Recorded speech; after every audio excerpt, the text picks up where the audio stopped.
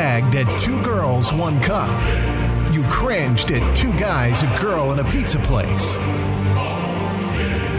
Now it's time to get uncomfortable with 2 nobodies, 1 podcast. This is Here's My Movie.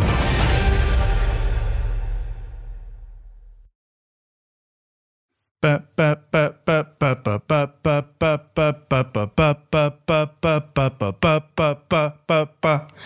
my movie! Hello and welcome, dear listeners. So, look, we haven't got the theme song recorded yet. We're basically ripping off the Mortal Kombat theme song, which you may remember from Mortal Kombat's 1 through 12. No, 11? They changed it. Oh, they did. They kept changing it. Yeah, right. Okay. And the movie, of course, that wonderful movie that I'm sure we will revisit at some point. Spoilers. It's one of those films where I just adored it as a child, but I think revisiting it, I learn most of the time when I do that I was not a picky child. So I really hope that one doesn't disappoint me, but yeah. What was it rated? Was it kid-friendly? No, not at all. My parents were lazy and didn't really look at anything I was doing. I was a good child, though. Did it have fatalities? I don't remember it at all. Look, okay, to be honest, I remember Liu Kang at the end doing that fireball bullshit from his hands that he does in the game. And I remember Johnny Cage having his sunglasses crushed by Goro, I think it is, and then he does the splits and punches him in the nuts as per his signature move in the game. So that's pretty fun. But I guess we should introduce ourselves at this point. So my name is Katie. And I'm Nate. We are in a relationship. Nate is my sister wife. Yes. Now we're in a podcast relationship. Things just got beyond Facebook serious. Yeah, but in a nutshell, Nate is my lovely partner, and we decided to record what we talk about day to day anyway, which is movies, our love of movies, and our own screenwriting journeys. So we welcome you to our lounge room discussions. And can I just say, audience, that you are welcome, because now it's really, really awkward when we go and see movies because I insist on us not talking about it. Yeah, that's true. And that's really tough because, you know, the car ride home after seeing a movie, you generally want to dissect it, whether it's good, whether it's bad, whether you agree or disagree. And now it's just kind of like this quiet, like we haven't been together for 20 years to be running out of conversations yet. And yet it's just like, yeah, what do you want for dinner? Okay, yeah. Don't talk about the movie. Don't talk about the movie. Or I'll go, but just that one thing, and then I get a save it for the podcast. Yeah. That was you, by the way. That's my catchphrase. Save it for the podcast. I sound kind of like Clint Eastwood meets Alec Baldwin. Oh, yeah, righto. Thank you. Just talk yourself up. I did. Yeah, I know. Just incidentally, off the top of my head, I can't remember the name of the band that does the Mortal Kombat theme, but I do know that they are from Belgium. Oh. So thanks, guys. I was in Belgium recently. Give yourself a couple of hours. You'll see the whole country. It's beautiful. No, I'm kidding. It was actually amazing. But I will say that in relation to Australia, where I'm from, Nate is from New Zealand and is now here. So don't hold that against me, Aussies. I still sound like you. Yeah, exactly. I will say, though, that Belgium, the entire country, is smaller than Australia's largest cattle station. So it sort of kind of blew my mind that several amazing tourist attractions were either within walking distance or a short drive.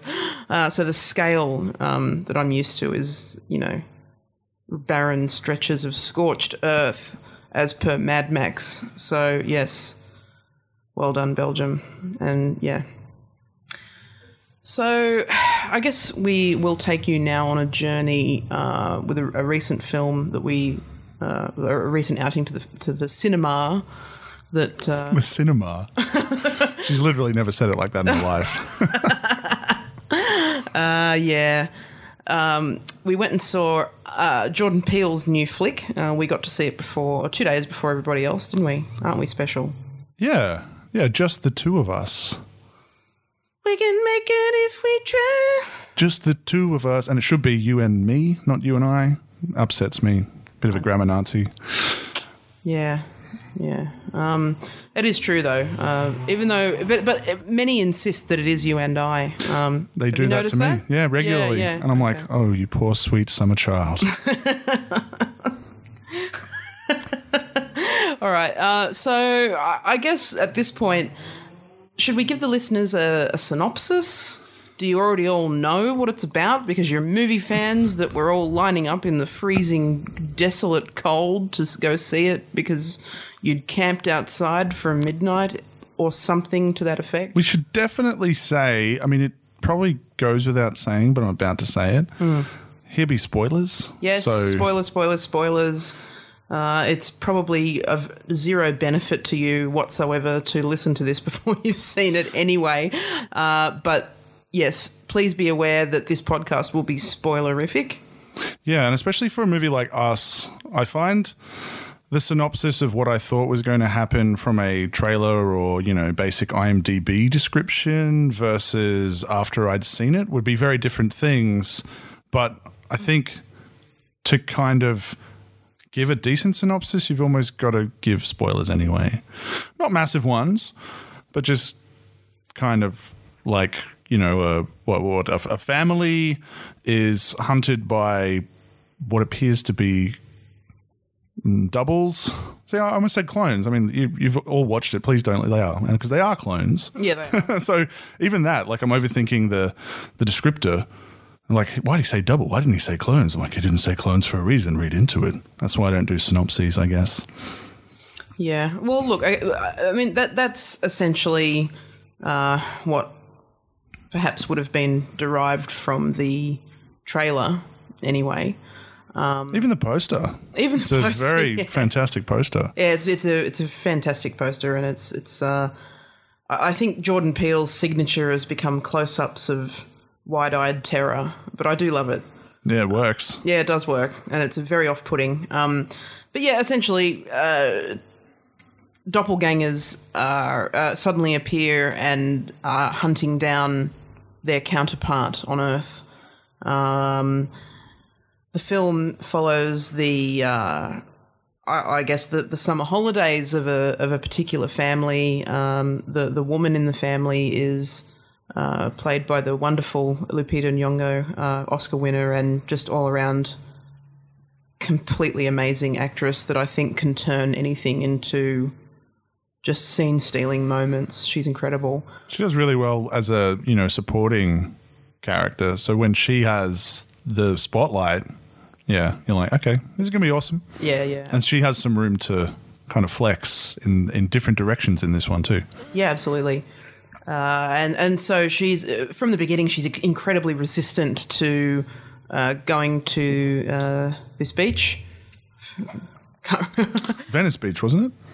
Was it Venice Beach? No, I don't think so. No, it's we're not beach people. I don't know if you can. We're not beach people, and like not American, but it's a beach that I've heard of before. When you get those questions, would you rather live in a forest or on a beach? I'd say no. Yeah. Pass. Yeah. Next. Exactly. Or what about a forest overlooking a beach, but I don't want to go to the beach because, like Anakin Skywalker, man, that sand gets everywhere. Yeah, that's true. It's coarse. Yeah. And it doesn't give a shit. I'm mixing up my references here. Yeah, look, so anyway, it appears that a traumatic event has happened for her at the beach the last time she was there, when she was knee-high to a grasshopper, as we say in Australia. So she was a little girl, and she went missing for many hours, and she returned to her family unable to speak. So she was essentially so terrified from getting lost in a fun house at the beach, which, to be honest, that would terrify me also. But it rendered her with, what appears to be kind of PTSD. She wasn't able to speak. It was a long journey for her to become herself again. And so now that she's married, has children of her own, she is returning to this place that gave her so much grief. And, her husband's kind of going, hey, look, don't worry, I'm here. Like, it'll be fun. He's great. He's fantastic. He's super chill, massive nerd. They're kind of the cliche of the dad jokes, but like he leans into it. He just owns it. Yeah. He's fantastic. His two kids seem to look at him like with eye rolls. Yeah. But he's very entertaining. Yeah. In many ways, I'd say he's at the heart of the film even. Yeah, me too. And Jordan Peele just has this incredible ability to maintain tension while injecting humour. It's such a fine balance, and I can't really think of anyone who does it better than him in the modern day in terms of horror films. Because for me, like, I don't know, I think the last time I saw a film, like a horror film that made me laugh in a couple of instances was Happy Death Day. But I found that it completely brought me out of being intrigued or scared. That's more of like a slasher convention, right? Yeah, I guess like so, you can yeah. Scream kind of has funny bits and stuff as well. I don't know. I never saw the original Halloween. Was that funny? So that was kind of the birth of the slasher, wasn't it? Yeah, I mean, it had its. I guess it had moments you could laugh at. I mean, as did the remake of Halloween. So yeah, it's.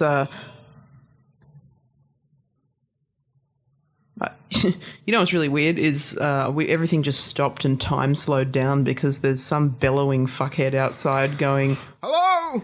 Just right when we're talking about, slasher films and Michael Myers. Wait for the lights to go down. Oh, and this is fun. There was actually a shooting in the next block, and that never happens here because we're surrounded by 95-year-old nonnas who are assumed to be unarmed.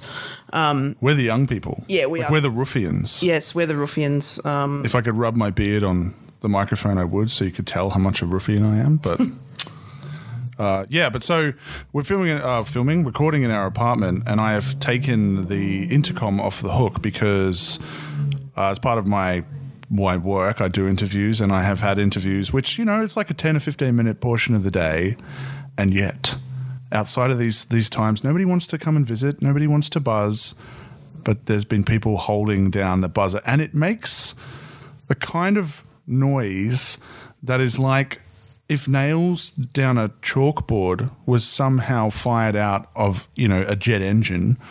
It is the most annoying noise in the world from Dumb and Dumber, amplified, but like a robotic version that's like, and people don't understand how loud it is, so they kind of like just hold it down like it's this pleasant, musical bell or something that we love to hear, and you seriously end up running for it. So we've done that so you don't have to hear that, and it sounds like, because we can hear the guy through the intercom and hopefully you can't, that he was basically holding down the button. Yeah, no, it's pretty great. And I think there's... So the other youngish person that lives in our apartment block in this old wooden ship that we live in. In this apartment Diversity. block. It's called Diversity. He is perpetually drunk and very stereotypically Australian. He often locks himself out without his keys and calls upon us for help. But not today, Satan. Stay outside and drink in the park like a normal ruffian. Yeah, exactly. There's going to be tangents, by the way. Yeah, look, and that's how my brain works. No, that's how we talk. That's true. It's for your entertainment. Maybe write down what we're talking about. We will circle back to it. Yeah. I'm pretty good at remembering that. Circle back. But look, anyway, so she was at the carnival, traumatic experience. Her husband, with the best intentions, basically forces her on the trip because it'll be so good for her and blah, blah, blah, and that's how many horror films start. Why don't we just get away for the weekend and throw caution to the wind, and whoops, you get murdered. But yeah, so anyway, they end up at their holiday home, I guess, and, the children kind of both have their own hang-ups and issues, but, generally it's a loving family that make the best of the situations that they're in. And until the youngest child that, loves masks and toys and games and stuff, like, a normal 12-year-old boy, says, "Mum, Dad, there's a family standing in the driveway." Bum, bum, bum. And from there, you see that it is indeed a family, and they are standing in the driveway. And despite the husband's hilarious attempts to ward them off, which just includes asking them if they're okay, no response. Saying, "Hey, this is a bit weird. Please go away." No response. "Get off my property or I'll call the police." No response. To then saying, "Okay, motherfucker," and going out there with a bat. Let's get crazy. And then that, they kind of move forward into the light and they see themselves. Except these people are all dressed in orange jumpsuits. They've got a little leather glove on and they're carrying a gold pair of scissors. They look devoid of emotion. They are unable to speak. And they mean harm. It's at this point that they make their way inside through smashing the place to bits, basically, until they gain access. And it's here that Lupita Nyong'o's character, her name's actually Adelaide. Tangent coming. Now, Adelaide is Australia's murder capital, so cool name. It's actually a nice name. City of churches, but also of people who kill each other weirdly. That's why they have churches, because there's so many people getting killed. Yeah, that's true. That is absolutely true. That's a fact. You will find that on the Adelaide Wikipedia Citation page. Not needed. No, not at all. Just believe me, okay? If you're familiar with the Snowtown murders, that's probably the worst one, because I think that's actually the worst serial killer case in Australia.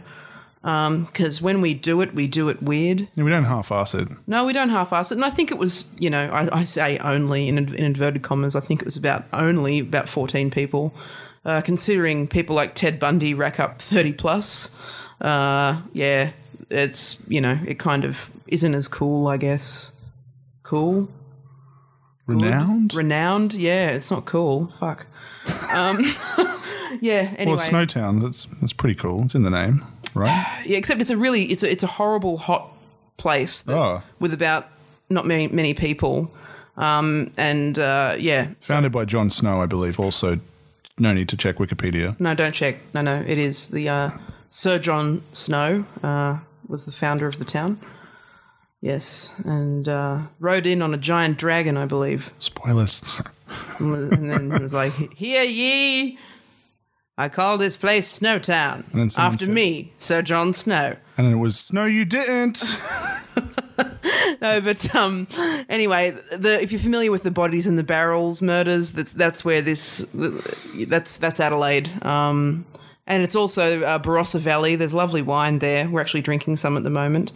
So if you're into wine and being killed and dissolved in a barrel of acid, then Adelaide's a great place. And a great name to give your protagonist in a slasher flick.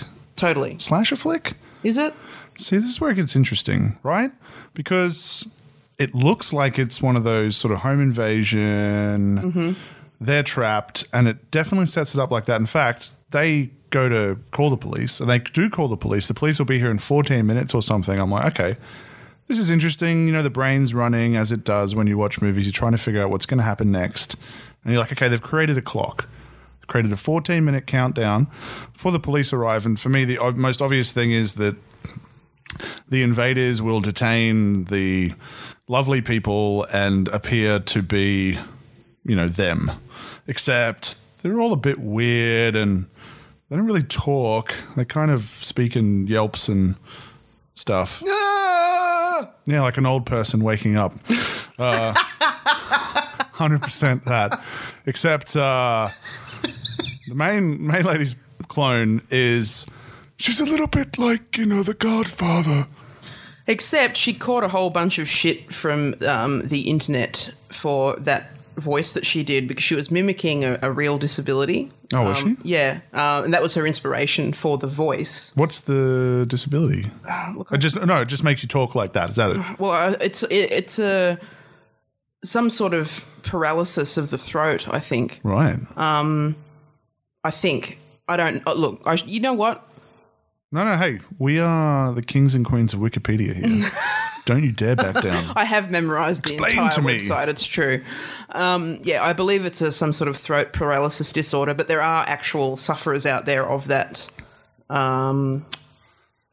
terrible affliction, and using it as a device for a horror film was not appreciated by some segments of very vocal Twitter, mainly. Yeah. I would say probably. But, I mean, we're well into, again, spoilers. Why are you still listening? Go watch it. Yeah, go press watch pause, it, come fuck's back sake. and listen on. Yeah. But that, my understanding, jumping to the end, again, we'll jump around a lot, was that her throat was somehow damaged as a girl when she was throttled by her clone. Well, there's that, and the fact that she was the only one. This is a huge spoiler, okay? Do we say it now? No, just say whatever you want. Like, it doesn't matter. Like, we've already given multiple spoiler tags. Yeah, Go. I mean, my interpretation was either because there's a very short flashback where she's faced with her clone as a little girl in the funhouse, and the clone reaches out and strangles her. Yeah.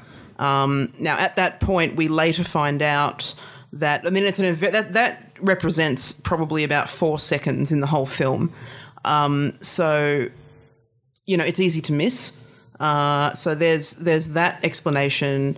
And the other one is that, because what happens is after that strangulation occurs, the little girl Adelaide is dragged by clone little girl Adelaide into the underground, where clones of every human being are living, or at least every human being in America. I don't think they did it. I don't think it went global, did it?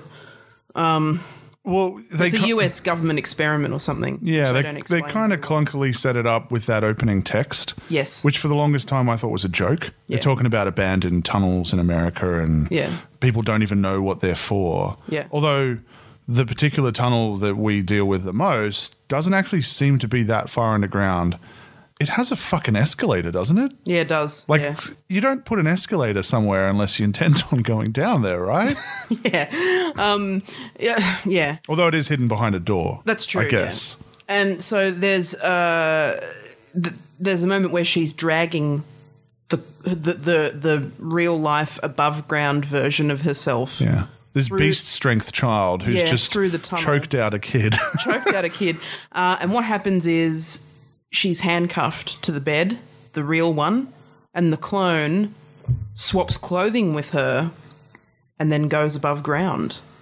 So the Adelaide main character that is being pursued by the clone is actually the clone. And the English-speaking real human among the clones leads a resistance and orchestrates an uprising of the clones who are all unable to speak. And so she didn't get the chance to practice talking because nobody could communicate with her anyway. They were mimicking, horrifying sequence, all the things that their people were doing above ground. But she'd obviously learned how to speak by that stage in her life. So the thing is, she's finally come above ground. She's finally meeting again with people who are able to talk. So her voice is like this because it hasn't been used in so long. So she's used to speaking in yelps and things because she does communicate with the other ones throughout the movie with their weird communication forms. Yeah, and then that also explains that Adelaide stops talking when she's found after she goes missing because she can't actually talk. Yeah, she'd never learnt. She'd never learnt at that point. So that is, for me, that twist was fantastic, but it was very obvious. So you saw it coming?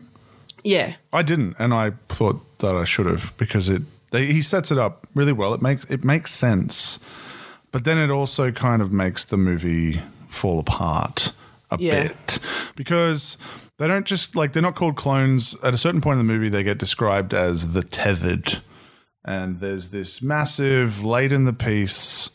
Well, I guess it starts early. They do a lot of exposition up front, which is fine. But then there's this section right towards the end with massive amounts of exposition that are there to service the twist. Now, the more I think about the twist and the setup, the less it makes sense, because they were tethered and everyone's tethered, but this particular clone decided that she didn't want to do what she had free will. It's, you know, like the old story, the Matrix-y thing, when someone just decides to go no or whatever. But then they swap. So the person who has free will is now locked up down there. Yep. But just because they're downstairs, they now have to mirror what's happening above ground. Like it doesn't make any sense. And it also doesn't make any sense to me why the others were able to have free will, or why from the beginning it wasn't just this person who didn't belong there kind of telling them, I don't know what's going on, I'm kind of freaking out here, like I'm just going to get out of here, because she could leave, right? She could just go back up the way she came and go back out into the world. Well, that's, but exactly. So I guess that's a plot hole, really, because you'd think that she would just run away and escape, because the other clones are tethered, so they're performing actions of their counterpart on Earth, so they're not going to stop her. There's nothing stopping them from leaving, or her from leaving. They just don't know how. They can't even stop her, because they have to copy, and this is a problem with any movie. Is that it has to set up its own rules, and it has to be internally consistent with them. And I don't think Us is. I think Us is one of those movies where they, Jordan Peele's like, I've got a Shyamalan type twist, and work kind of old school Shyamalan, right? Like, and working backwards from it. Yeah. But the problem is that when you get to the twist, so I'm thinking of Sixth Sense right now. Mm-hmm. When you see Sixth Sense for the first time, you get to that twist, you're like, whoa, and then you're like, come on, there's no way that works. There is fucking no way that works. So you're like, I'm going to watch it again, M. Night Shyamalan. He's like, cha-ching, you do that. And then you watch a scene, which is why it's so heartbreaking to say his name nowadays, because back in Sixth Sense and Unbreakable as well for me were... They're alive, damn it. It's a miracle. They were both incredible, but one scene in particular from Sixth Sense is...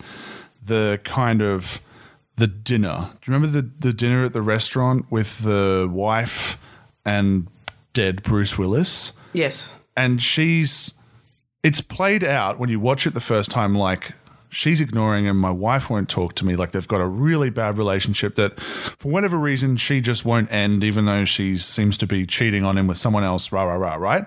And you watch that scene the first time and you're like, man, she's ice cold. What is going on here? But it works. And then you go rewatch it and you're like, he's not there. She's done this anniversary of his death dinner. Yeah. And it's amazing looking back on it once you know the twist. I watched it for the first time in 10 plus years, I think probably a year ago or something. You had it on one night when I came home late from work or something. And it only just started and I sat down and watched it. And the beats where you see the interactions with Bruce Willis, it's incredible how obvious it is. Yeah. And you just don't pick up on it on the first watch. It is set up from the opening scene. Yeah, and it's beautiful writing. Yeah. What happened to that guy? Although I did rate Glass, but I'm sure we'll circle back to that at another stage, because that is ripe for our kind of analysis that you're listening to this for the first time. You don't even know what it is yet, but... We don't even know. We're making this up as we go along. The Indiana Jones of podcasts. Yeah, that's true. I do. I see this podcast had a head accoutrement. It would be a sort of a jaunty fedora. Did you just speak French? Podcast. My podcast. There you go. You've just experienced the name change. Here's my podcast. No, I can't do it. I can't. Oh, my God. Why are you wearing a fedora then? I'm an incel and we're marginalised in society. The neckbeard should have given it away. That's on me. Oh, fuck fucking hate my life. So the twist, okay, so let's get back on track. The twist doesn't work for me. No. And then there's this whole Hands Across America thing. Yeah. Which, By the way, did not work at the time either because, America has canyons and rivers and mountains and shit. So actually joining hands, everybody like across the vast expanse that is America was impossible and proved by that event. because like Australia, there's a whole fuck ton of desert in between the coasts. I mean, probably proportionally more in Australia, I guess. We do tend to stick around the coasts. We do, whereas America is a bit more spread out and they've got people in the middle. Yeah. But that doesn't change the fact that there are giant stretches of road where nobody lives. What are they going to do? They're going to drive out there and be like, yep, waiting for my handheld and experiment. Shouldn't be long now. And that's why it didn't work. Yeah. It's like a good idea for a movie if you don't think about it too hard. You know, suspend the old disbelief. And Us wants you to suspend the fuck out of your disbelief. So what you're supposed to believe by the end is that she's not only rallied everyone and somehow given them free will and free leather gloves and free... Which is apparently a homage to Michael Jackson. That you'll see at the very beginning of the film, the little girl wears her dad wins her a Thriller Michael Jackson T-shirt at the beginning of the film. Oh, nice pickup. And the one brown glove is, I guess, a homage to her favorite pop star because she wouldn't have had any experience with any others while underground. So that's kind of a hang on from the time that she was on, above ground America as we know it. Unfortunate timing with that one and the documentary. Yeah, but not really. If for horror, you know what I mean? It adds instead of it being like this thing that's like this beautiful drama and she was locked underground for most of her life, but Michael Jackson helped her through. Where you're like, it's like kind of like the Kevin Spacey. Kevin Spacey. I mean, me old mate. I love you, Kevin Spacey. Kevin Spacey. Yeah, it's like a Kevin Spacey level kind of revelation where I don't know about everyone who's listening to this, but I can't go back and watch Kevin Spacey things anymore. And that sucks because American Beauty was beautiful, although really creepy now that I think about it. That wasn't acting, Nathan. That was my life. He doesn't sound like that at all, but he does in my mind now because I don't remember him. And then Usual Suspects. Holy shit. Don't you hate that movie? No. What? What's the one you hate that everybody loves? Probably a bunch. Goodfellas. Goodfellas, that's the one you hate. Yeah, and then we just lost all of our 3 listeners. What? Oh, well. I guess we'll have to do that at some point. Yeah. I got in a yelling match at a wedding for hours. I think it was 3 hours. He wasn't even invited to that wedding, by the way. Yeah, I just joined in, just caused some drama. Hey, Goodfellas sucks! About Goodfellas. And let me very quickly distill why Goodfellas sucks. It has no plot. And that's it. Really, that's it. And I don't deal well with movies that don't have plot. And even Scorsese, before you get upset and go, there is a plot, said The Departed was the first movie that actually had a plot. And you know what? I love The Departed. So I don't have a problem with Martin Scorsese. I think it's not one of those things where it's like, what are those brothers? The Coen brothers? I really feel like... What are those brothers? Well, they're the only ones, I guess. But they have a brand of humor that I don't laugh at. And I think... Yeah, okay. Horror and comedy for me are very closely linked in terms of their value is in emotional reaction, right? So if you watch a movie and you laugh at it, it has done its job. It's successful as a comedy, and it doesn't matter if it's fart jokes or it's sort of West Wing highbrow stuff where you're like, oh, I get that 1% joke. It doesn't matter. If you laugh at it, and this is what I had friends in the past who were like, I can't believe you like The Hangover. I'm like, I like The Hangover because it made me laugh. That is my only requirement of a comedy is that I laugh. And if I get to the end of the most amazingly constructed comedy and don't laugh, then it's a failure as a comedy. And the same thing for horror. If I don't get scared, and I don't count jump scares because they're all cheap. But if I don't feel... Jump scares are cheap, yeah. And, sorry, continue. No, if I don't feel tense edge of my seat. And the best thing a horror movie can do to me, or for me, is that it can make me go, what would I do in that situation? Fuck. And the last one that really shook me to the core would have been It Follows. Yeah. Because the problem that you have in most horror movies, especially nowadays, is you deal with dumb protagonists that drive the plot forward. Yep. You have just use your mobile phone, you know, or He's behind you. Yeah, don't separate and go off as individuals. like the dumbest shit. Yep. That just frustrates me. Whereas It Follows, you're presented with a literal dilemma where you are damned if you do and you're damned if you don't. So do you go and, I guess spoilers for It Follows, go watch it, pause, go watch it. Do you go and fuck someone to pass on this curse, knowing that they'll likely die, especially if you don't tell them the rules or whatever, and also knowing that all you've done is bought yourself some time, because if you're going to run really far away from them, that thing's still going to come after you after they're done with, like, it's just moving down the order. Or do you take one for the team and die, knowing that it's going to be part, like, it's a perfect setup for, like, there are no right answers here. Like, this is true horror. Like, you're fucked.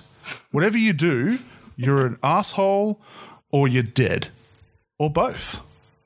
You're a dead asshole. Name of my sex tape. I don't know. Yeah, like, I mean, for me, It Follows was definitely up there. And I don't know, would you take one for the team and, like, I don't know, like maybe fuck like a dolphin? Or something like that can just get away. Like, and that's happened before, actually. There was a man who was a dolphin sexual or whatever. And he was in a relationship with a dolphin. Followed by a killing entity, and he fucked a dolphin. And he got away. No. And he stopped the loop. No. Hero. Look, very sad story. I don't know if it's true. I haven't Snopes'd it. Maybe I should. I won't. Is that like Snape? You are. Oh. Yeah, apparently the dolphin deliberately sank itself to the bottom of its like enclosure and killed itself because it was sexually assaulted. But also, but then he would still get followed. So fucking the dolphin did nothing. Oh, because it goes back to them, doesn't it? Yeah, that's what I'm saying. It doesn't. Okay, so yeah, look, my theory did not work. So yeah. And also, you like, I mean, we're gonna run with this, yeah. You'd want to fuck a dolphin out in the wild. I don't know how you do that. But you'd want to do that so that it, you know, hopefully flip it off into the sunset, and this creepy walking thing, I don't know, it can't swim or... Can it though? It probably can. Well, it seems to walk. Yeah, but that means it would just swim slowly. But it can also, like, because it's like technically invisible, I think it still has to obey the rules. And again, internal logic. It's like the old shambling zombie, but if the old shambling zombie was a ghost that only you could see. That's the cool thing about it. Like, people were asking, like, what are the rules, what are the universe rules to the writer-director person after it came out? And they were like, yeah, it can get on planes. Why wouldn't it? Because it just... It's not alive. It just acts like a person. And, like, yeah. Like, anywhere where walking is enforced is amazing. And that's why this movie was incredibly tense in... You know, like you're watching a ghost movie. Yep. Or even we watch Pet Sematary. I'm not really going to go into it too much. But not yet. For me, Pet Sematary, daylight scenes, shit's not really going to go down. Nighttime scenes, okay, get your body ready for some tension type of thing, right? Yep.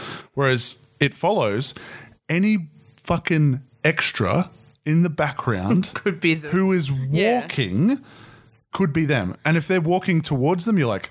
sus. So there's this really organic, not even cheap scare stuff where someone is just walking and you're like, you're not even focused on the foreground. You're like watching the background like, oh, where's it going to come from? Where's it going to come from?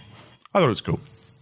Yeah, I know some people didn't like it, but I thought as far as like a horror concept goes, like something that sticks with you, like how would you get out of that? Look, and I still find myself thinking about It Follows. Like I recommend, I feel really bad. I recommended it to friends who just hated it.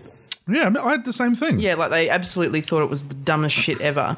And they all put it back to the sex thing. They're like, like the whole, I've had to fuck you and now I'm taking you away to explain that I did that and I'm sorry, but I had to fuck you because this thing is happening and you have to fuck somebody else. Like, and they didn't like that. They didn't like that device. That's like good guy asshole, right? Yeah, look, like he wants to live, so you can kind of relate, but you're like, oh, you're a piece of shit.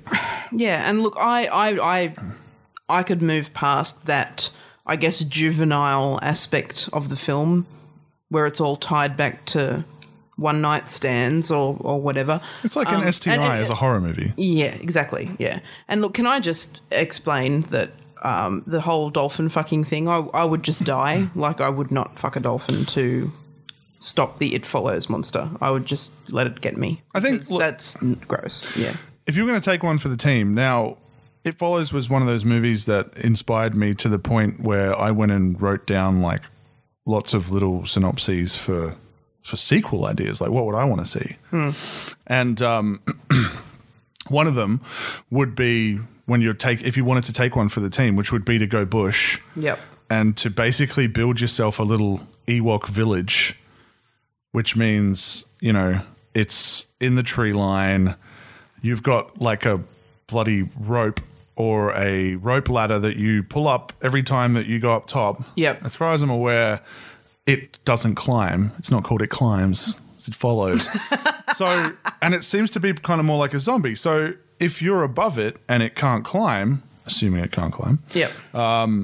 then you would be aware that it's down there, it's waiting for you, but only walks. Yeah. So you just take one for the team and you'd go and be celibate and hang out in the forest, go in town occasionally, like run or jog or whatever, get into town, get to your car, drive off, get your supplies, come back, knowing that like it kind of seems to like part of what makes it creepy in that it's always following you is also what seems to make it flawed. Yeah. In that I'm assuming that wherever you are at any point in time, it's making a beeline for you. Yeah, yeah. But if there's something in the way, it's got to go around it. It's still got to obey the laws of physics or whatever. So you go to town, get your supplies, start loading up. It's heading towards where you are. You drive back around a longer way, and it's by the time you get back home, get your supplies up, it's there. Like you would time all this stuff out. Yeah. I just thought that would be kind of interesting. Like if you were the person to take one for the team, like I'm not going to pay this forward, nor am I going to let it happen to the person who gave it to me. Yeah. That would be one thing that I would explore. And they didn't do a sequel. They did. They did? They did do a sequel. What? Yeah. It was Star Wars Episode 8, The Force Awakens. No, what was it? What was The Last Jedi. Fucking Last Jedi, yeah. There you go. Star Wars Episode 8, The Last Jedi, Mark Hamill, a.k.a. Luke Skywalker, isolated on a mountain. Whoa. He's actually running from the It Follows monster. But then he dies at the end. Spoilers for... Remember, just watch every movie before you listen to this show, I guess. We're going to have like a list. Oh, yeah, but, you know, like what... It only had to sell however many million tickets. So I just fucking see the thing. Anyway, it's not that good. Oh, we're going to do that at some point. Are we? Do we have to? Yeah, we do. Yeah, righto. I think we do. Yeah, but yeah, so he's in a cave and drinking like monster tit milk. I don't know. Yeah, they definitely needed those scenes in there. It wasn't too long and they couldn't have easily cut that shit, but that's fine. You know? Because everyone was like, how does he survive on this island with caretakers? Like, oh, he drinks tit milk and catches giant fish. Like, thanks. Yeah, cheers. For explaining that. It was essential. Instead of actually spending more time with the Luke Skywalker character that we're about to lose in a meaningful way. Yeah. Or maybe have a giant bit of exposition about why he decided, like, get us up to speed with the Luke who thought that Space Hitler, a.k.a. Darth Vader, had good in him and was right. And then this guy who was like... Yeah, you know, like my nephew was bad and I had a moment and now fuck everything. Yeah. So the working, not many people know this, refer to Wikipedia if you've got any doubts, but you could just listen to me also. The working title of Star Wars Episode 8, The Last Jedi, is It Follows 2. Mind blowing. Yeah. Death Star level explosion. Yeah. Not Starkiller Base. I mean, that was a pretty big explosion, but... So, yeah, it's actually the It Follows entity that is the reason he is now a Force ghost. So what did you like about us? I'll be back to that. Yeah, sorry about that, everybody. No. We're going to own this. Yeah. We're going to say you're welcome for our tangents. Yeah, you're welcome. Look, you said all we'd take him on a journey. You didn't say we'd friggin- take him on a direct line. all the conversational podcasts I listen to, they do this pretty much all the time. So shut up. yeah. That one person complaining, going, I can't hear about us. Yeah, okay, so we're going to talk about us now. Right, so look, Us right now? Do we have a problem? we do. Oh. I can't stand to be with you anymore. Oh, now this has become a different show. How many shows have we got in one? Fucking hell. Look, so what I thought about us, I'm always very wary of hysteria around films, and especially like, just to clarify, I think Jordan Peele is amazingly talented. I think he's a fantastic screenwriter and director. This doesn't take anything away from him whatsoever. As an aspiring screenwriter myself, I could only wish to be as amazing as he is. So, And Get Out is amazing. Get Out's one of my Deserves favourite films. All Like, of the praise. absolutely. Yeah. But this to me felt rushed, and it felt unfinished, and it felt like there were avenues that were not explored that should have been, to round out this film a little more. Like the whole thing, like the reason that the tethers, aka the clones, exist is allegedly due to a government experiment gone wrong. You know, these people subsist on eating rabbits that are alive and down in the tunnels that they assumedly then kill with their bare hands and eat them raw.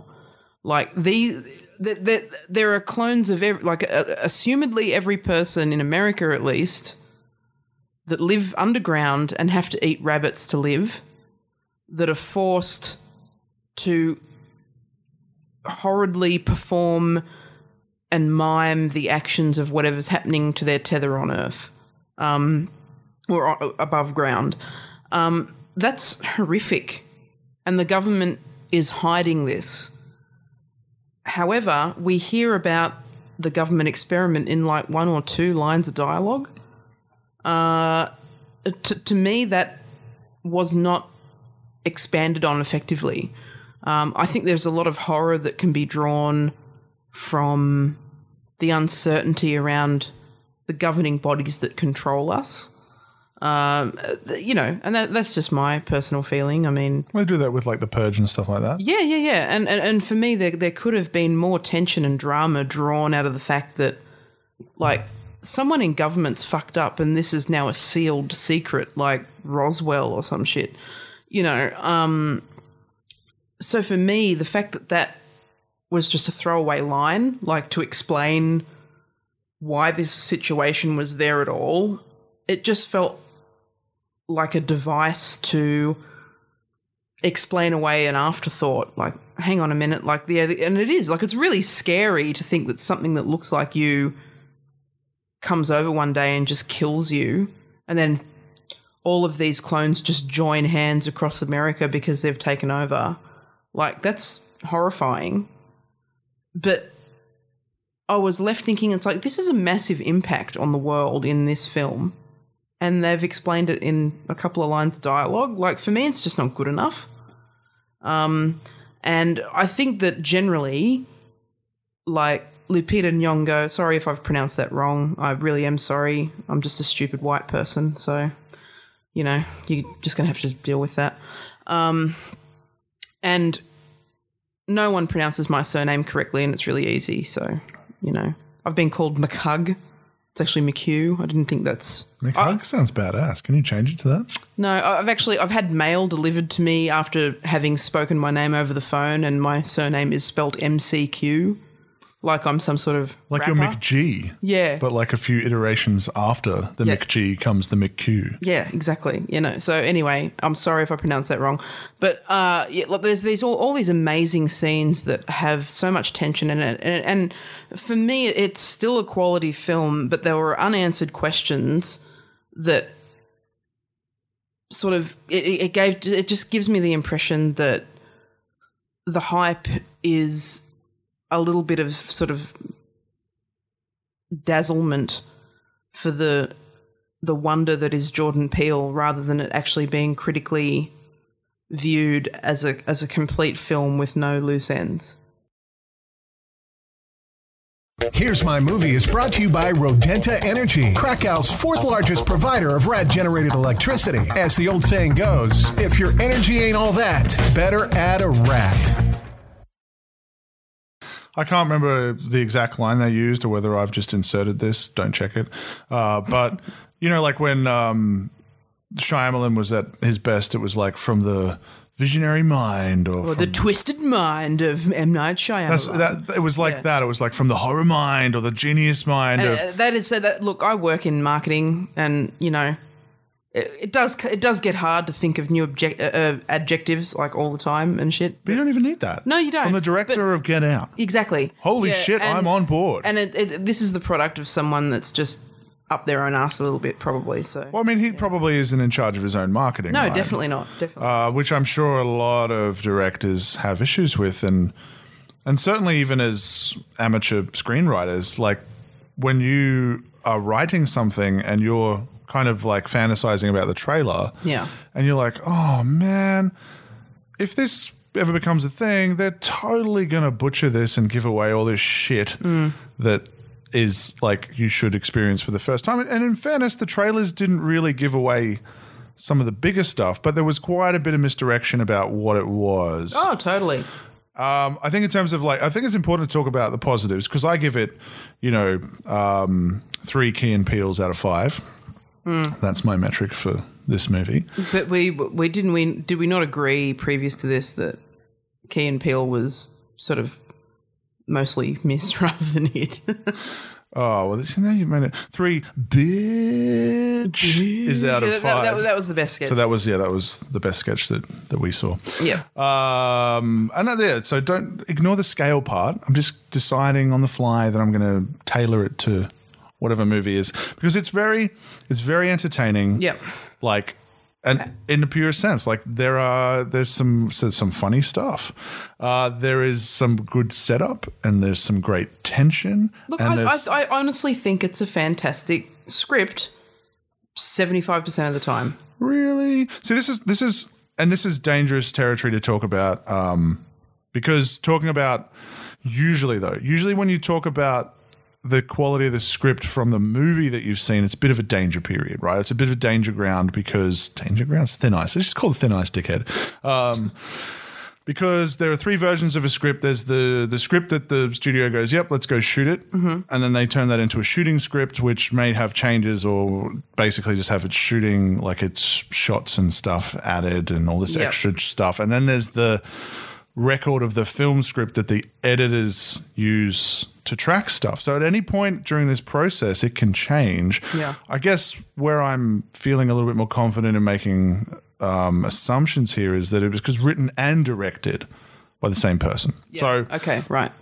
So I feel okay talking about this. Like for me, and this is me looking through time and space here, what I saw was a movie that was like, you're hot. You're so hot. What do you got next? Get Out's a massive success. And he's had to rush everything. Well, it's like whatever you've got, it's greenlit for this budget. Yep. Just go do it. We trust you. Go. For me, this is a movie that reeks of a lack of oversight. Mm-hmm. There's a lack of input at the scripting stage because, well, I guess we should do a spiel now because we're probably going to get into the crux of the podcast.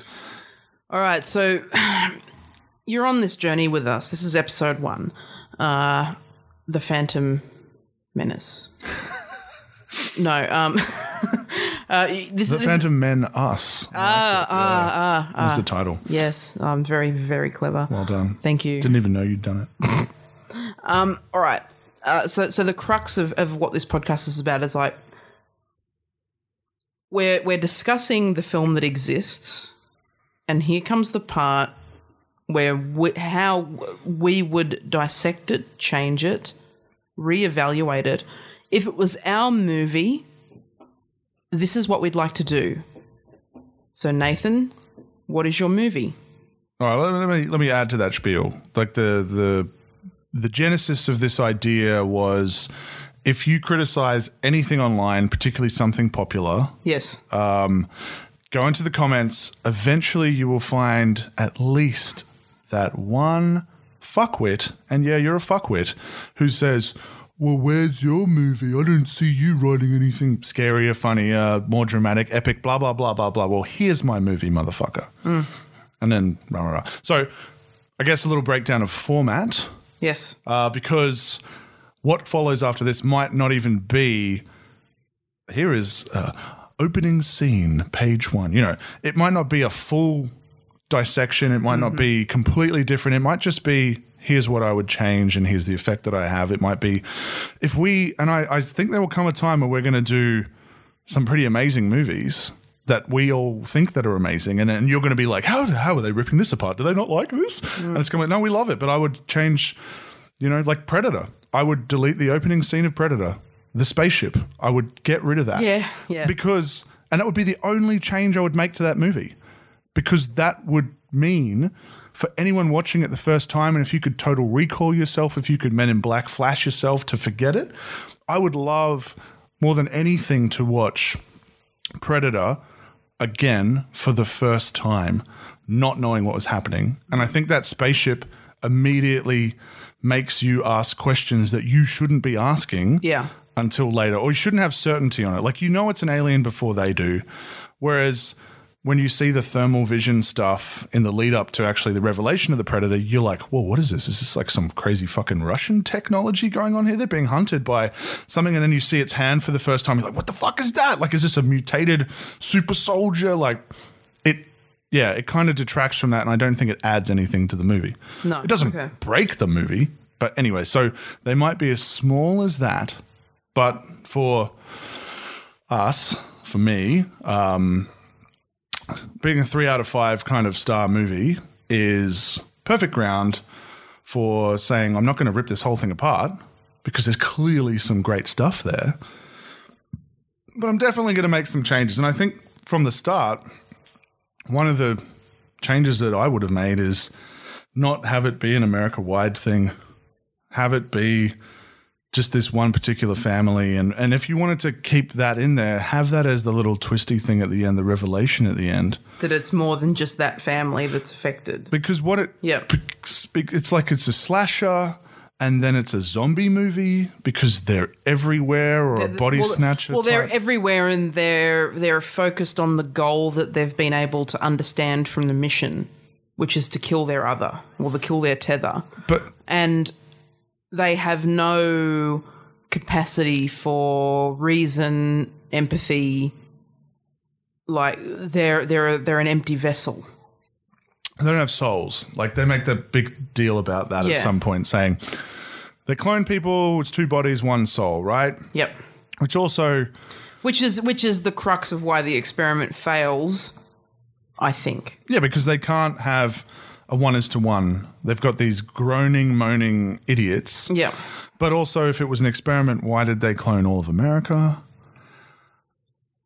Yeah, and look, I wouldn't have even said experiment, by the way. I would have deleted that whole thing from the script. I would have let people leave going, how did it happen? Like, I don't need to know why a ghost happens for me to know that I'm scared of a fucking ghost in a house. Mm-hmm. You know, I don't need to understand the genesis of a fucking alien invasion or a zombie global takeover. I don't need to know why the Thing crash landed in Antarctica. Mm-hmm. You know? Yeah. I don't think you need to add that stuff. And if anything, he probably should have added 2 or 3 more different things for there to be misdirection, because this is a movie that is clearly supposed to be discussed after you leave it.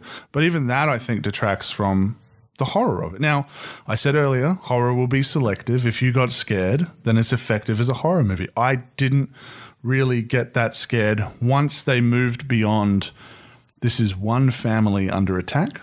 When it became bigger, when it became, you know, national, American, for me, that was when it was like, oh, okay, all these people are fine. There's nothing going to happen to them. They're all the heroes of the story. There's no threat to anyone. Yeah.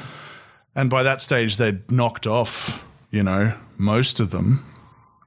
And then there's other things like I would really sit down and think hard about making my rules airtight, even if I didn't explain them.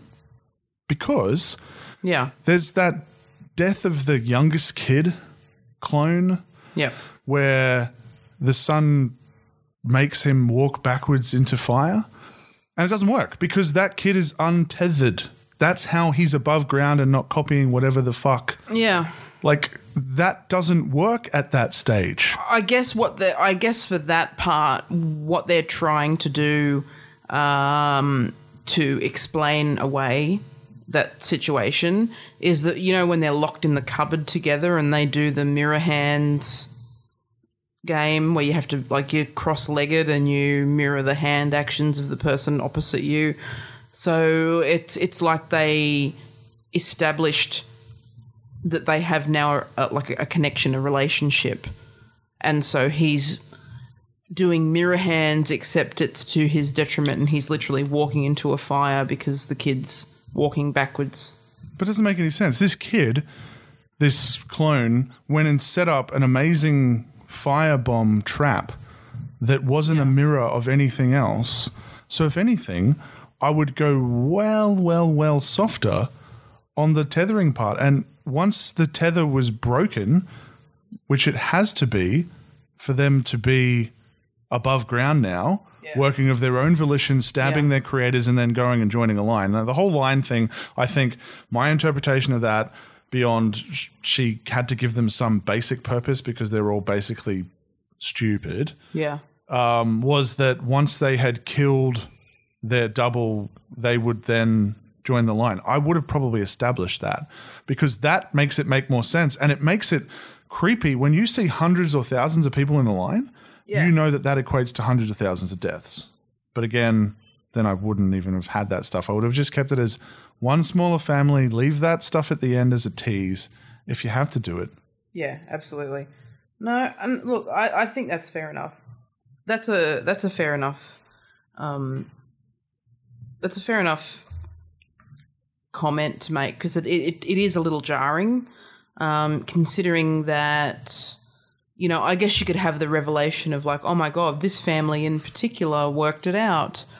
You know, they can kill them by making them kill themselves or, you know, some shit like that. Like maybe that would have worked with a different explanation, but it is very much jarring with the lore, LORE, that has been established.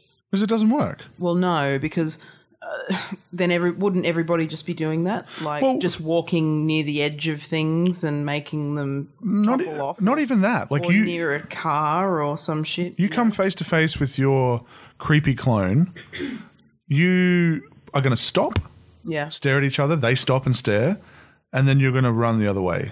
Which means if they're linked, they have to run the other way. So this is what I mean. Like, there's no problem with him saying the link has been broken. No. But then if it's being reestablished with no explanation, it doesn't make sense. Now, it's a beautifully shot scene. It looks incredible. The music swells. It's utterly horrific to watch even a monster child walk backwards into a fire, a particular one that clearly has been burnt before. Yeah. And it's like, whoa, that's creepy. But I'm watching it, I'm like, this makes no sense. No. This makes zero sense. And then it's used to drive the plot forward, right? Because the kid gets snatched by, you know, Adelaide and that is what happens next. So there's little things like that. Like I'm saying at a scripting level, I would sort out the lore, and to the point where I would say to anyone, like, break this for me. Like, tell me the slightest nitpickiest thing that doesn't make sense so that I have to go and think about it and maybe even remove more elements, like remove explanation so that, A, you don't end up with what amounted to like 10, 15 minutes of exposition at the end. And I already said at the beginning, like, it doesn't make any sense that Adelaide is tethered to, like, what, just because she's down in a room, she has to do everything. She's already exercised free will. She apparently has a soul, like, because of its one soul and whatever. And I don't mind that one of them had free will and decided to leave. But this whole thing of, like, she learned to dance, you know, and you're like, but she doesn't have to follow you, you do, unless, and he didn't set up a rule, like unless there is something about that place that means you've switched roles now. Yeah, because, well, that's a good point, because the tether in Adelaide's case is the real person. So she should still be doing what Adelaide's doing, but above ground. Well, no, but she would have free will. She'd be doing whatever she wanted. But I'm saying, how is she connected? Even though they switched roles, if they're still linked, and they made a big deal, remember at the beginning where Adelaide, who we didn't know was Adelaide at the time, is talking in her husky voice, explaining the horror of childbirth and interaction, like sex with a guy who she was assigned to, essentially. But it's like, unless they'd, again, if you're going to set up a rule around once you enter this place, you're the subservient. Because she should still have been mirroring what Adelaide was doing. Yeah. That's what I meant. Yeah. So it's like whatever is happening below ground, above ground, Adelaide is doing it. Because that's the human. It changes nothing. Like it doesn't. Like once you go down there, your soul switch. I don't know. Like if you've set up enough information to try to answer some of these questions, then address that. Because the more, and I'm realizing some of this stuff now talking about it, the more I think about that twist, it actually doesn't work. No. Like it's set up really well in a very surface level, don't think about it too hard or you'll go cross-eyed kind of way. But the more you think about it, and then even the way that it ends with the clone or killing Adelaide, if there's only one soul for two bodies, and this is a rule that he set up, when the Adelaide died, wouldn't the soul then go to the other one? Like if that's the rule? Yeah. And then that whole creepy smile at the end that she does to her kid, you know, that and the I guess the takeaway there is that the kid suspects that that's the clone. Like there's a small nod to the fact that the youngest child has picked up on the fact that not all is what it seems. But the problem then is that creepy smile that she does to the kid is essentially a creepy smile wink to the audience. Like, that's right, yeah. I'm Loki and I'm not, Odin. Ha ha ha ha. Like it's like that sort of level of, like it doesn't work. She's got the dead eyes and again, on a surface level thing, you're like, oh, that's creepy. And then you think about it and you're like, that makes no fucking sense according to the rules of your own universe. And it's a kind of movie that I'm sure if I watched again, I could try to fill in plot holes knowing how it plays out, but I'm just like that and the gratuitous nature of stuff, and I'm not even talking about the violence here. I'm talking about the half-hour, clear exaggeration, slows pan out away from rabbits on a wall, with the opening music. Credits, The opening scene went for way too long, and then it was just like moments, and the dancing shit at the end. It was just like you can see how he's thinking visually, going, this is going to look cool, and it looks cool as shit as a music video, with the sound off without knowing what's going on. Oh, totally. Yeah. Visually amazing, but in terms of storytelling, which it has to be about, right? Yeah, it doesn't work. And considering how amazing Get Out was, despite how kind of random and out there and Twilight Zone, its twist is, in terms of why they're doing what they're doing and what's actually happening. Like that, you think about that for too long and you're like, what the fuck? But like it works, but he owns it. It's internally consistent. It holds up under scrutiny. Yeah. And I don't think that Us does. So I would I'd really focus down on either figuring out the rules of the universe and conveying that to the audience in a way that wasn't expositional, ideally, or I would just strip away the rules. And as long as I understood them and, again, made sure that if I could tell you a story about this creepy world, you didn't have any questions or everything was answered, or I would have to address whatever questions you had, I would make sure that was tight and then strip away as much as possible. So there are hints at it. There are elements of it there. Yeah. It's like... Inception, everyone's like, does the thing fall at the end? Does it stay standing? Or even Prestige or something. Anyways, Christopher Nolan says, no, there is evidence are there to show that there is an answer. Like, there is a definitive answer. Yeah. And the evidence is within the movie. That stuff's cool. And it makes people go and debate it. Now, for me, the things that I went and Googled about Us afterwards weren't, oh my God, what happened there? That's amazing. It was, what happened there? Like, I don't understand it. And I would read 2 or 3 different sites and see 2 or 3 different explanations, which doesn't have to be a bad thing. But I'm like, this is the Emperor Has No Clothes, right? This is everyone going 5 stars, genius. Don't let people know that I didn't get it, or to be the one person to go, that shit doesn't make sense, man. Yeah. Like, this has problems. And again, it's not a fucking train wreck. It's not M. Night Shyamalan, making Last Airbender, having made Sixth Sense. Obviously, there was quite a few films between them. Sure. But it's like, okay, this has gone from like 4.5, 5 stars to 3. And there was definitely room where you could have taken this core idea and you could have made something, I think, better out of it. What is your movie? What would you do to make it better? Oh, that's what I've been talking about. Yeah. This whole time. No, but like, I would keep it just the one family. Yes. Keep it as a kind of slasher threat on that one family in that one scenario. Right. Can even keep the twist, but yeah, I would not have made it become this sort of nationwide, basically like a zombie movie type thing, and just kept it focused on that. Right, okay. Well, because I think it lost a lot of its horror when it went bigger. Yeah. And or go all out and start. Like, make it that movie from the get-go. Like, go the bigger one. And see, that would be my movie. Like, here is my movie, is we can keep it on the large scale of there is a clone of every person in America that lives underground. Just something I just thought of then. So what happens when an above-ground person dies? Where are the bodies going? Like, wouldn't all the tunnels just be littered with the dead and skeletons of? Because I mean, what are they eating? These bunnies are in cages. They're not in cages with each other. They're not fucking to create more bunnies for people to eat. Like, there are massive logistical problems with this idea. Well, yeah, and like, but what happens when, like, God forbid, a small child dies of an illness? Like, its tether would be dead somewhere. And they should have set that up in the opening, right? Yeah, it's not like everybody just magically dies of old age.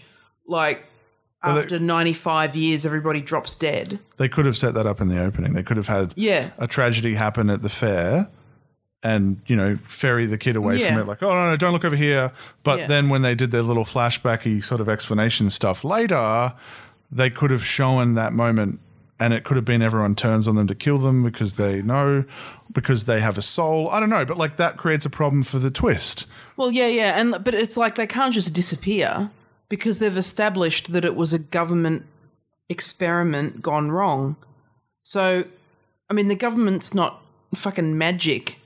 It's not Doctor Strange as the president that just makes fucking magic spells and people just disappear on a whim when it no longer makes sense above ground, so that's a question that I have. But I think in terms of what I would do as my movie, for me, there can be a lot of fear distilled from the unknowns of, the political bodies that control our day-to-day life. So you go more into that? Yeah. That was the part that was really missing for me, is detail around what the experiment was, who ordered the experiment, why did they order. I mean, I think that I can't remember clearly, but I'm pretty sure the couple of lines of dialogue that reference it do go into a little bit into the why. It was very brief. It was a failed experiment from higher ups, and this is my memory, that was designed to control people. Right, okay. But that means that you would do a focused, like you'd maybe clone the president or something like that. If you wanted to blackmail someone, that was the implication that I took from it. Yeah. So for me, there is so much horror in a government with limitless power making a meat sack clone of you that has no soul. Like, that is horrifying. That really is, like, deeply disturbing. And I think so much more could have been made of that. And the whole film would have made a little more sense to the point where that suspension of disbelief would have been more forgiving for the smaller things. Well, you could do something with the soul transference as well, right? Yeah, yeah. Like if that was actually a thing, you're not just explained. No, but they don't really. Yeah, they set it up. Like it's offered as an explanation for why the below ground people are shit and weird and missing something and clearly okay with, you know, butchering people as it plays out. But for me, like you're suggesting there, like there is scariness and fucking horror to be found in you go to work one day and then Tether Katie comes home, but that's because you're dead and your soul is transferred. Now, they're not going to be exactly the same. They're not going to have the same memories. It's going to be like a shadow version of you. Yeah. It's going to look like you. It's going to sound like you. To a point, it's going to act like you. Like there is scariness in the idea of waking up next to a different person who looks, sounds, smells exactly the same as your husband, your as they wife. did the day before. Yeah. Yeah, like kids coming home to a parent that's actually the underground clone.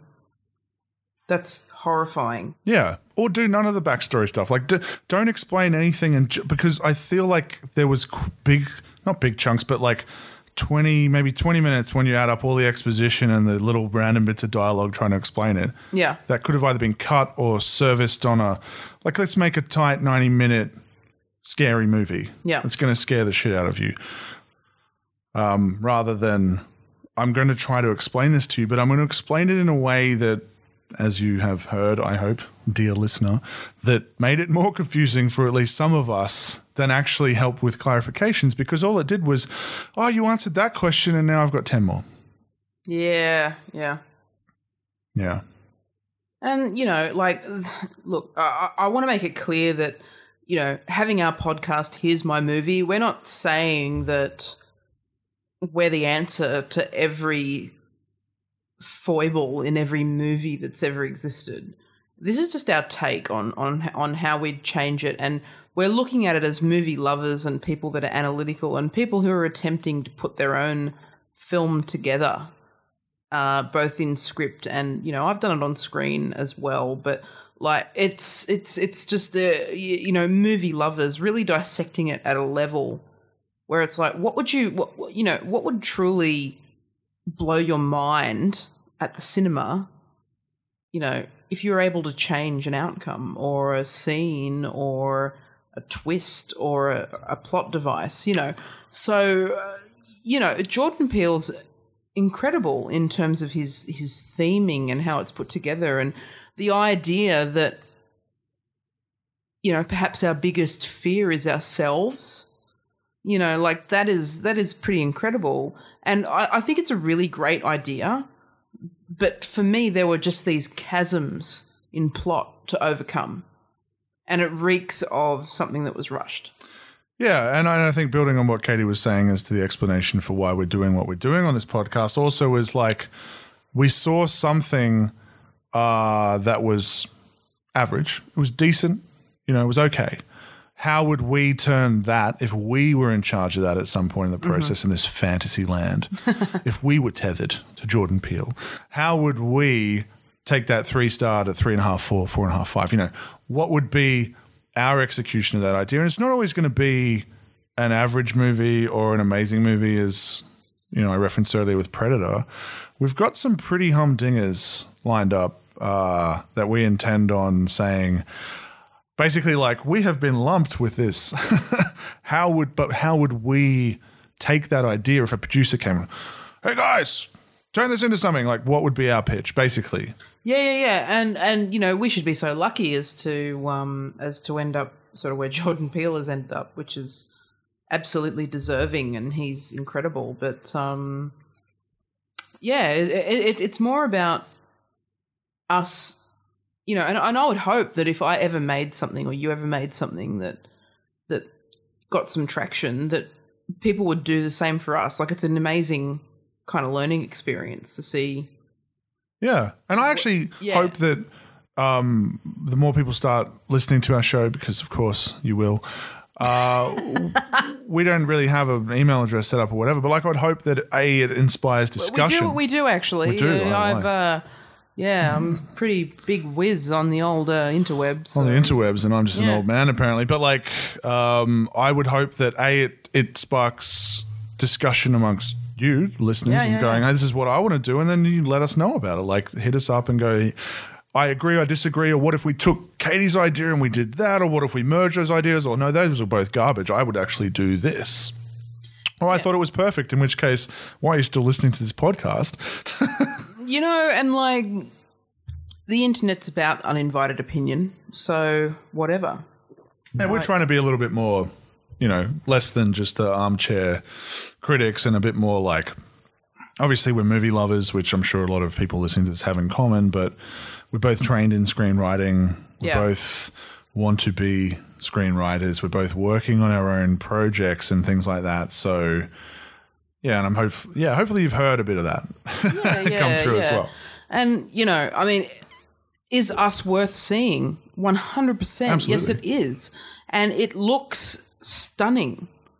Lupita Nyong'o, sorry again if I pronounced your name incorrectly, because she's undoubtedly waiting for this episode to drop. Yeah. Yeah. We're going to tweet it at her. Yeah. She is one of the most amazing modern actresses that are out there at the moment. It's fantastic. And would watch her in anything. Anything. Even The Last Jedi. Come on, man. She was in The Last Jedi. What? We watched her. She's Maz Kanata.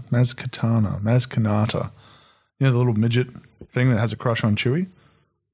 The bar owner. Yeah. And she's a hologram in the second one, which is just... Yeah.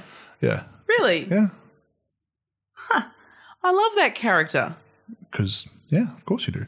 But I really do. No, because she's a fantastic actor and she can take a 30-second hologram appearance and make it engaging and entertaining, or she can carry a movie. Look, okay, so she just blows my mind all the time. And so she's fantastic. Jordan Peele, obviously amazing, but I feel that he was perhaps studioed a bit and rushed. Can I say that I think that this whole wank around it being flawless is actually doing him a disservice? Absolutely. Yeah, because in my opinion, nothing is flawless. Nothing. Yeah, okay. What do you think is flawless? I don't know. I guess we'll have to come back to it at another date. But but I think there are movies that I'd absolutely give 5 stars. But is 5 stars meaning that there are absolutely no changes that you would ever make? That nothing went wrong? This podcast may end up ruining my life, but I know. I'm immediately thinking about something like Braveheart, which I rewatched recently, and I'm like, I don't think there's anything I'd change in that. There may come a day where it is requested that I do that, and I will hate that day. But yeah, so there are definitely movies like Eternal Sunshine of the Spotless Mind, things like that. Like the movies that I adore, where I'm like, I don't think I would change anything. So for me, that's like Silence of the Lambs and Blade Runner. Would you change anything about those? Well, probably not, but to say that they are 100% without elements that could be improved, I don't know. I think that's... Oh, we're going to do Blade Runner someday. No, I don't want to do that. Yeah, you don't want to do that. Yeah. Nathan doesn't love Blade Runner. Shh. Yeah, spoilers. Yeah, look, but yeah, like, this does not take away from the amazing creative achievements of Jordan Peele and the cast of Us and all the people involved in it. But it's hard to deny the immense hype around the film. And it makes you scared. I'm a film critic as well. Yeah. But I am distrustful of films that get these near universally high ratings. Yeah, and I'm like, hang on. Yeah, and like what you were saying before about it being a product of like, I don't want to be the one that reveals that they might not get it. And there were a couple, but for the most part, it was just been like, genius. He's done it again. Like, he hasn't. I think there's a genius idea in there. I think that there is. The idea, it has to be said, is phenomenal. I think it's worth exploring. The execution is great, but is it 5 stars? Not in my opinion. No, I don't think. Like, I wouldn't say it's great. I'd say it's good in that it's entertaining and there are moments of spine chilling stuff, and there are stuff for the slasher film payoffs and his insistence on defying cliches, which is fantastic. Mm-hmm. There is a lot to like about it. I don't know that there's a lot to love about it outside of the performances. Yeah, okay, yeah, and I think that's fair. That's a fair comment, and I think in Lupita's instance that she perhaps elevated scenes that would have fallen flat with any other actress. Oh, she was fantastic. Like the way that she'd thought about the dichotomy of, Adelaide versus Clone, and then obviously the layers of how the twist plays out was pretty spectacular, because it turns into obviously a little bit of a subversive revenge movie by the end. Once you've had the revelation, you realize that what's been happening the whole time is Adelaide's been seeking revenge against this one person. Again, personal stakes, but then she's untethered everyone to take over. Like, it starts to fall apart. And what's more exciting is revenge. Like, that twist works, again, with my pitch of it being smaller scale, because it's like, holy shit, I've been rooting for this family, but knowing that now, I want her to butcher them or whatever, You could have played around with that quite a bit, I think.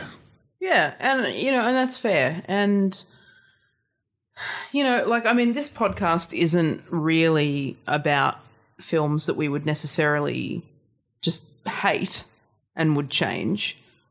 I mean, there'll be ones that we love as they are, but just have ideas for, improving them and things like that. That will not be the case when we do The Happening. That's one of the worst films I've ever seen.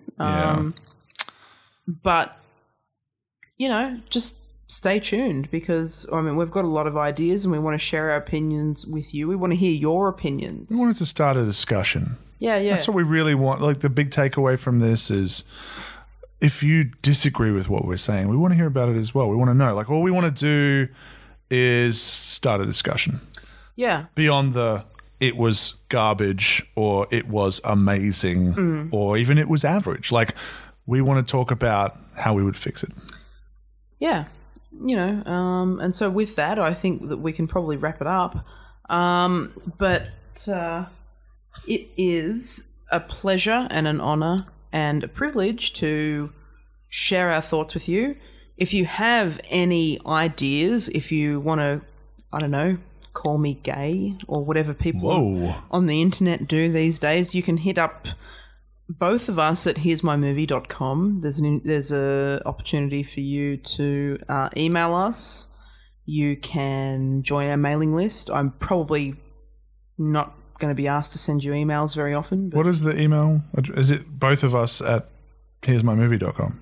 It's hello@here'smymovie.com. I thought you'd tailored it for this episode. Both of us at here'smymovie.com. No. Just hit up the website. You'll find a way to contact us. It's all set up. I did it a while ago, and then I got really busy with work, and here we are. But, there's a lot. Social media, there's all that crap as well.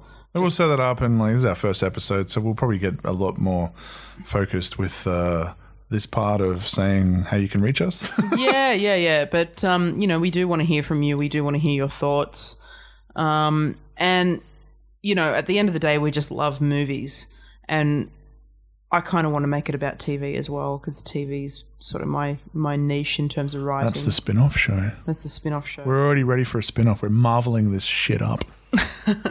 Yeah, but it's really important that we stimulate discussion, and we hope you've enjoyed this segment. We will be back with inevitably more thoughts about more films and other things. So it's been an honor and a privilege, ladies and gentlemen, and other. Thank you very much. Goodbye. Bye.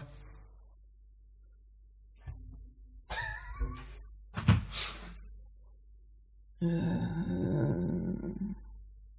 you want me to do it?